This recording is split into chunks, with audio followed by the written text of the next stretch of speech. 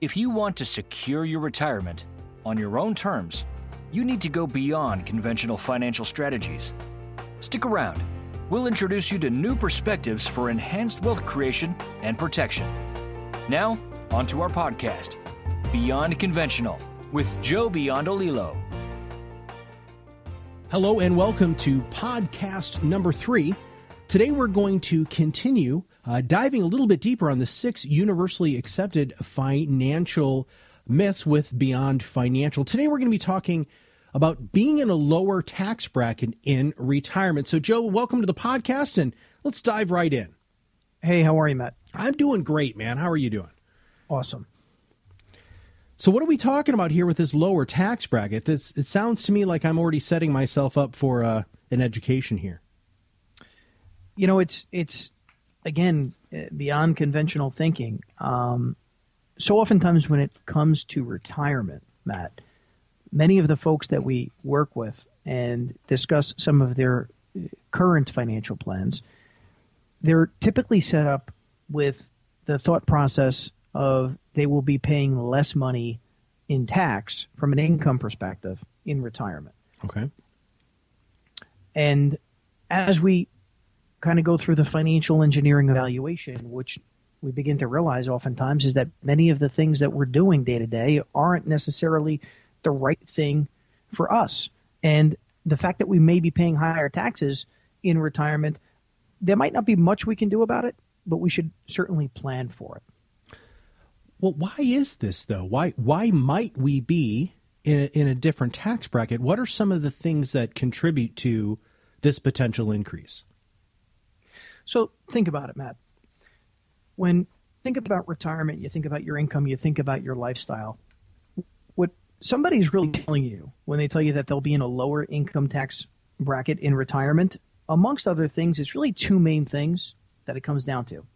They're telling you either, number one, you'll be earning less money in retirement than you're earning today. So essentially, if that's the goal, if that's the objective, we could argue that that goal is to have financial failure, right? Sure.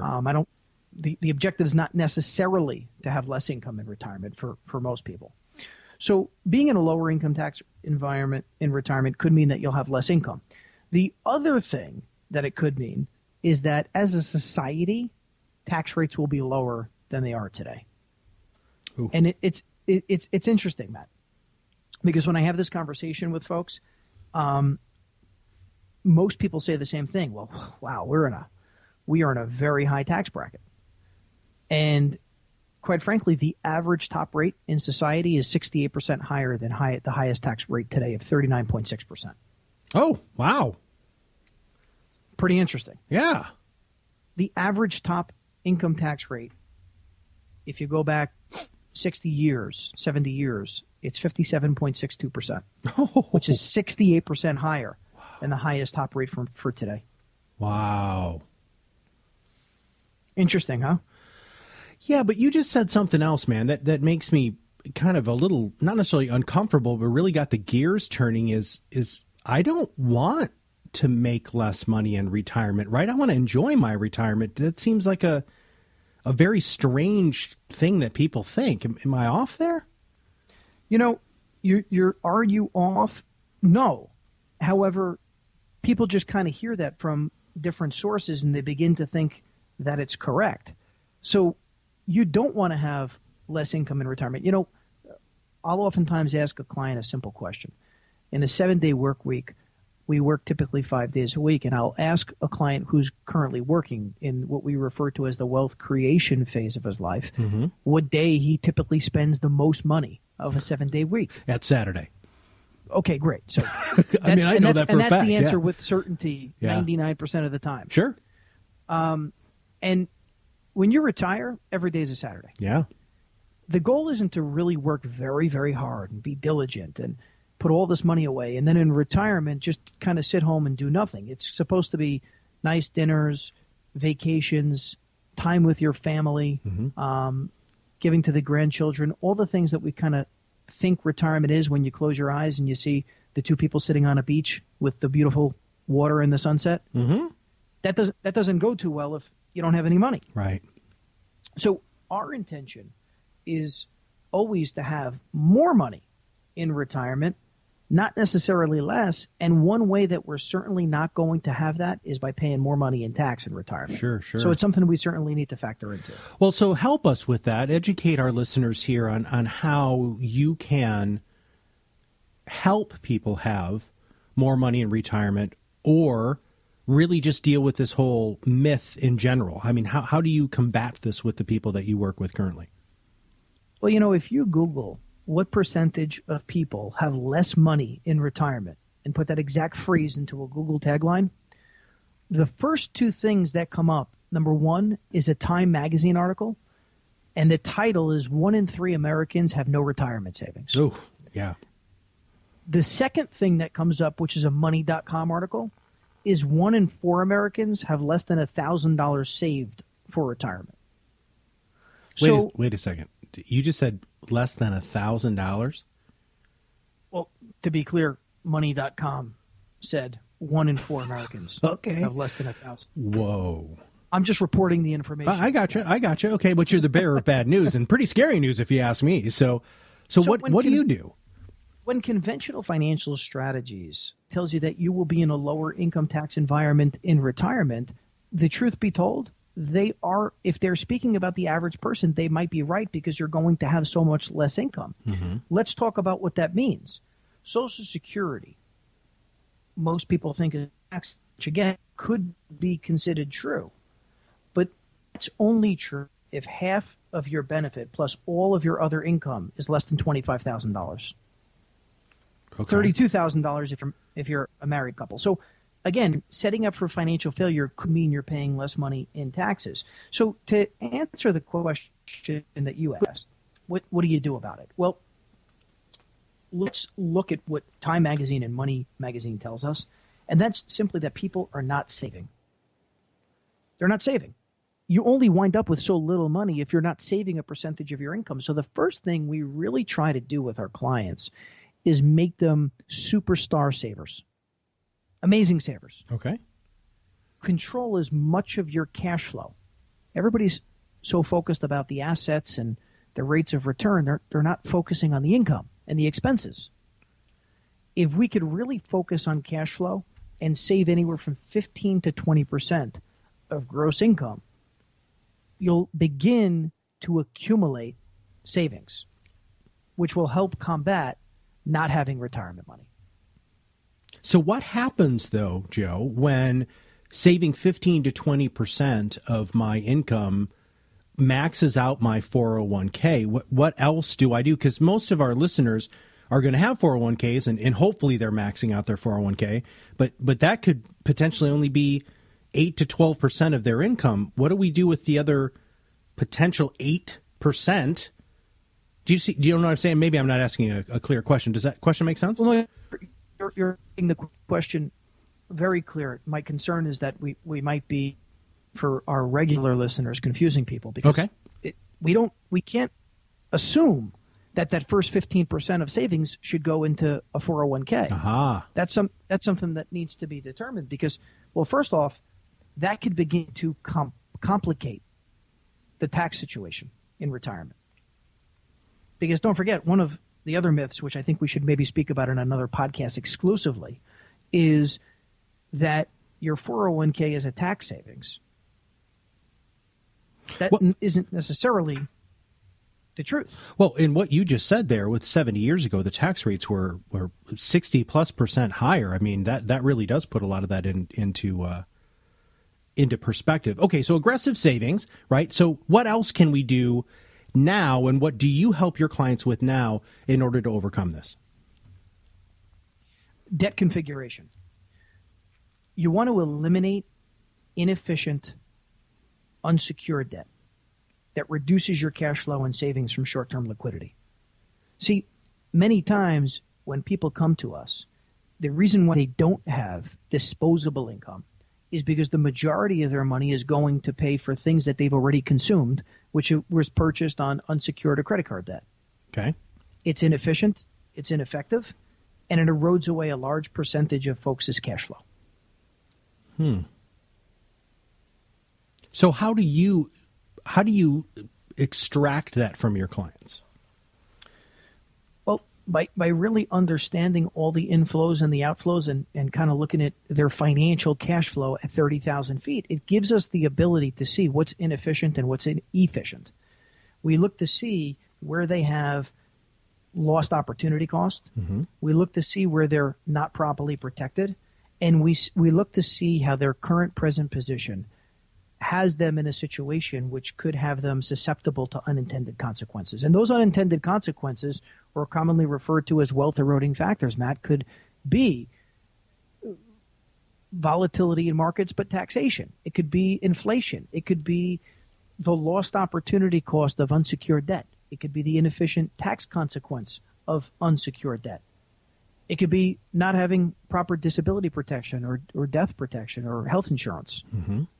So we want to make sure that their cash flow is working as efficiently as possible so they're in control, which will allow them to stay ahead of taxation later on in life. So you've covered two of these sub-myths within, or ways to combat this. You'll be in a lower tax bracket in retirement with. You've got two more here. So what is the third one? Well, you want to implement strategies for your money that minimize risk and maximize preservation for future distribution. And what that means is we always think it's best to have a financial plan that provides two key components. And number one, and these could be accomplished through a variation of different financial instruments. It's not, the product isn't nearly as important as the process of how your cash flow works. And that is that, number one, you want to minimize risk. You want to put yourself in a position where you could control your money. And you want to put yourself in a position where your preserved capital is going to give you tax efficient income in retirement later on in life. And by consistently postponing the taxes that you're paying today, what you're doing is you're assuring yourself that you're going to recapture those taxes in an unknown tax bracket at a date and time, which could result in you paying more money in tax than if you paid the tax today. Yeah. Okay. Huh. I'm sorry, you got my gears really grinding here now. Can you expand on that just a little bit more? Well, look at it like this. I'll ask you a couple of questions. We currently have a $19.84 trillion deficit. And this occurs very simply because the government spent last year a little over $4 trillion, and they had revenue or income, just like a business would, of $3.6 trillion, which means they spent more than they've brought in. Mm-hmm. So we want folks to understand how the government works very simply. Where's that deficit go? Wars, military spending. In 2009, we're still paying for a stimulus package of the bailout of the economy. Mm-hmm. So when the government has this large deficit, this large debt, we have to understand the relation of the government's debt and our debt, which is ultimately the taxes on potential qualified or deferred income. And when a government has a deficit, or when they owe that much money, what are the ways that they can recapture some money to start paying back part of that debt? Well, they're gonna tax us in a different way. They're going to do it one of two ways. They're both some sort of a taxation, as you alluded to. Okay. Number one is they could cut benefits, which okay. if we've paid into something or had an expectation for something and that no longer existed, essentially that's an increased tax because now that's something we have to pay. Yeah, absolutely. In addition to that, they could increase taxation. So understanding that the future taxation on our assets could be a tremendous amount of what we actually have saved, what we want to do is begin to put ourselves in a position where we can maximize savings, maximize cash flow today that won't be eroded from debt, which ultimately will allow clients to maximize their wealth while maintaining control over their money, not only now, but also in retirement. So this last one that we're covering today in myth number one talks about protection. What do you mean by protection? It sounds like all of these other things that you're talking about are going to help me be protected already.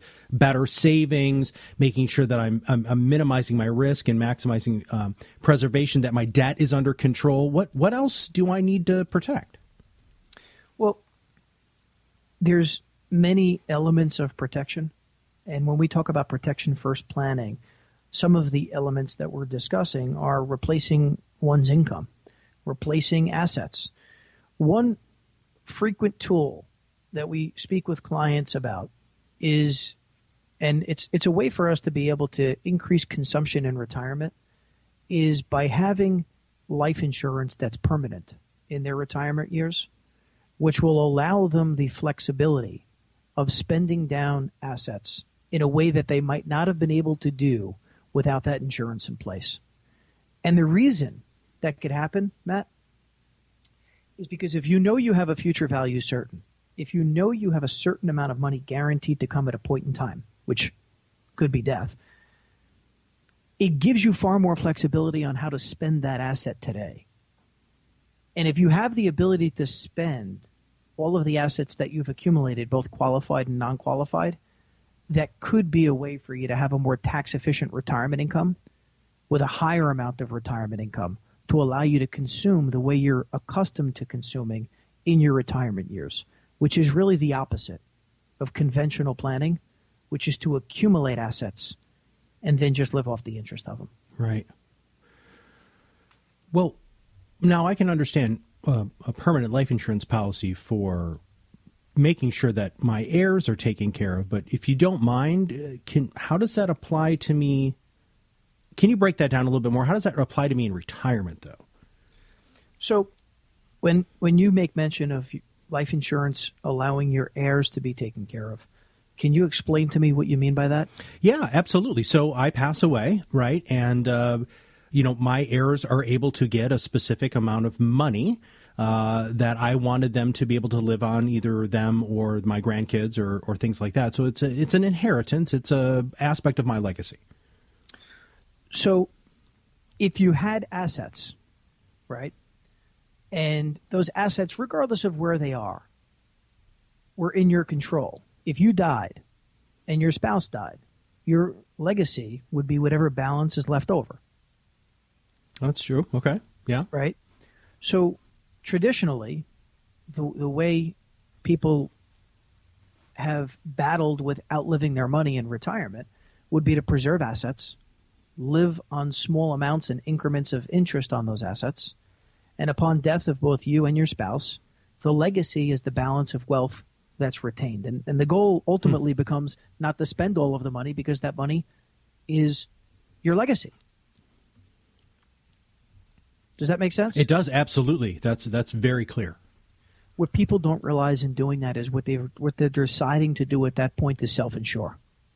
Uh-huh. They're self-insuring their legacy. Okay. They're self-insuring their retirement. Because without having permanent insurance in place, they're forced to not spend all of their money. They're forced to hold on to the wealth that they have as the only potential opportunity for a legacy. By having insurance equal to one's assets, you have the permission to consume those assets, knowing that that life insurance will replace the asset you've spent tax efficiently when you're gone. Are we going to dive into that more deeply in later podcasts? Are we going to dive more into the tax efficiency of these of life insurance and these different strategies that you're talking about? Do you think that would be beneficial for the listeners? I do, because I would love to hear it. And if I'm sitting on the other side of the mic from you and I want to hear it, I'm assuming that would be something very interesting for our listeners. I think you're making all kinds of sense. Good. Well, anything that you want to say in closing about this first of the 6 financial myths that you'll be in a lower income tax bracket in retirement? The only thing I'd like to say is that people should be open-minded and understanding of every financial decision that they make, because there's no one right answer. There's no one size fits all. Proper financial strategies is ultimately the integration and coordination of all of your assets and understanding the advantages and disadvantages of everything that's in your overall financial plan. And hopefully this opened people's eyes to some of the myths that we've often heard about the taxation on qualified retirement plans. All right, Joe, thank you for your time today. My pleasure, Matt. Guardian, its subsidiaries, agents, and employees do not provide tax, legal, or accounting advice. Contact your tax, legal, or accounting professional regarding your individual situation. This podcast is for informational purposes only and is not to be construed as tax, legal, or investment advice. Although the information has been gathered from sources believed to be reliable, please note that individual situations can vary. Therefore, the information should be relied upon only when coordinated with individual professional advice. Guest speakers and their firms are not affiliated with or endorsed by PAS, Guardian, or Beyond Financial, and opinions stated are their own. Guardian, its subsidiaries, agents, and employees do not provide tax, legal, or accounting advice. Consult your tax, legal, or accounting professional regarding your individual situation. By providing this content, the Guardian Life Insurance Company of America and your financial representative are not undertaking to provide advice or make a recommendation for a specific individual or situation or to otherwise act in a fiduciary capacity. Joseph Biondolillo is a financial representative of the Guardian Life Insurance Company of America, Guardian, New York, New York. Beyond Financial is not an affiliate or subsidiary of Guardian. California Insurance License Number 0I32947. Arkansas Insurance License Number 1281376. Submission number 2023-151745. Expires 03-2025.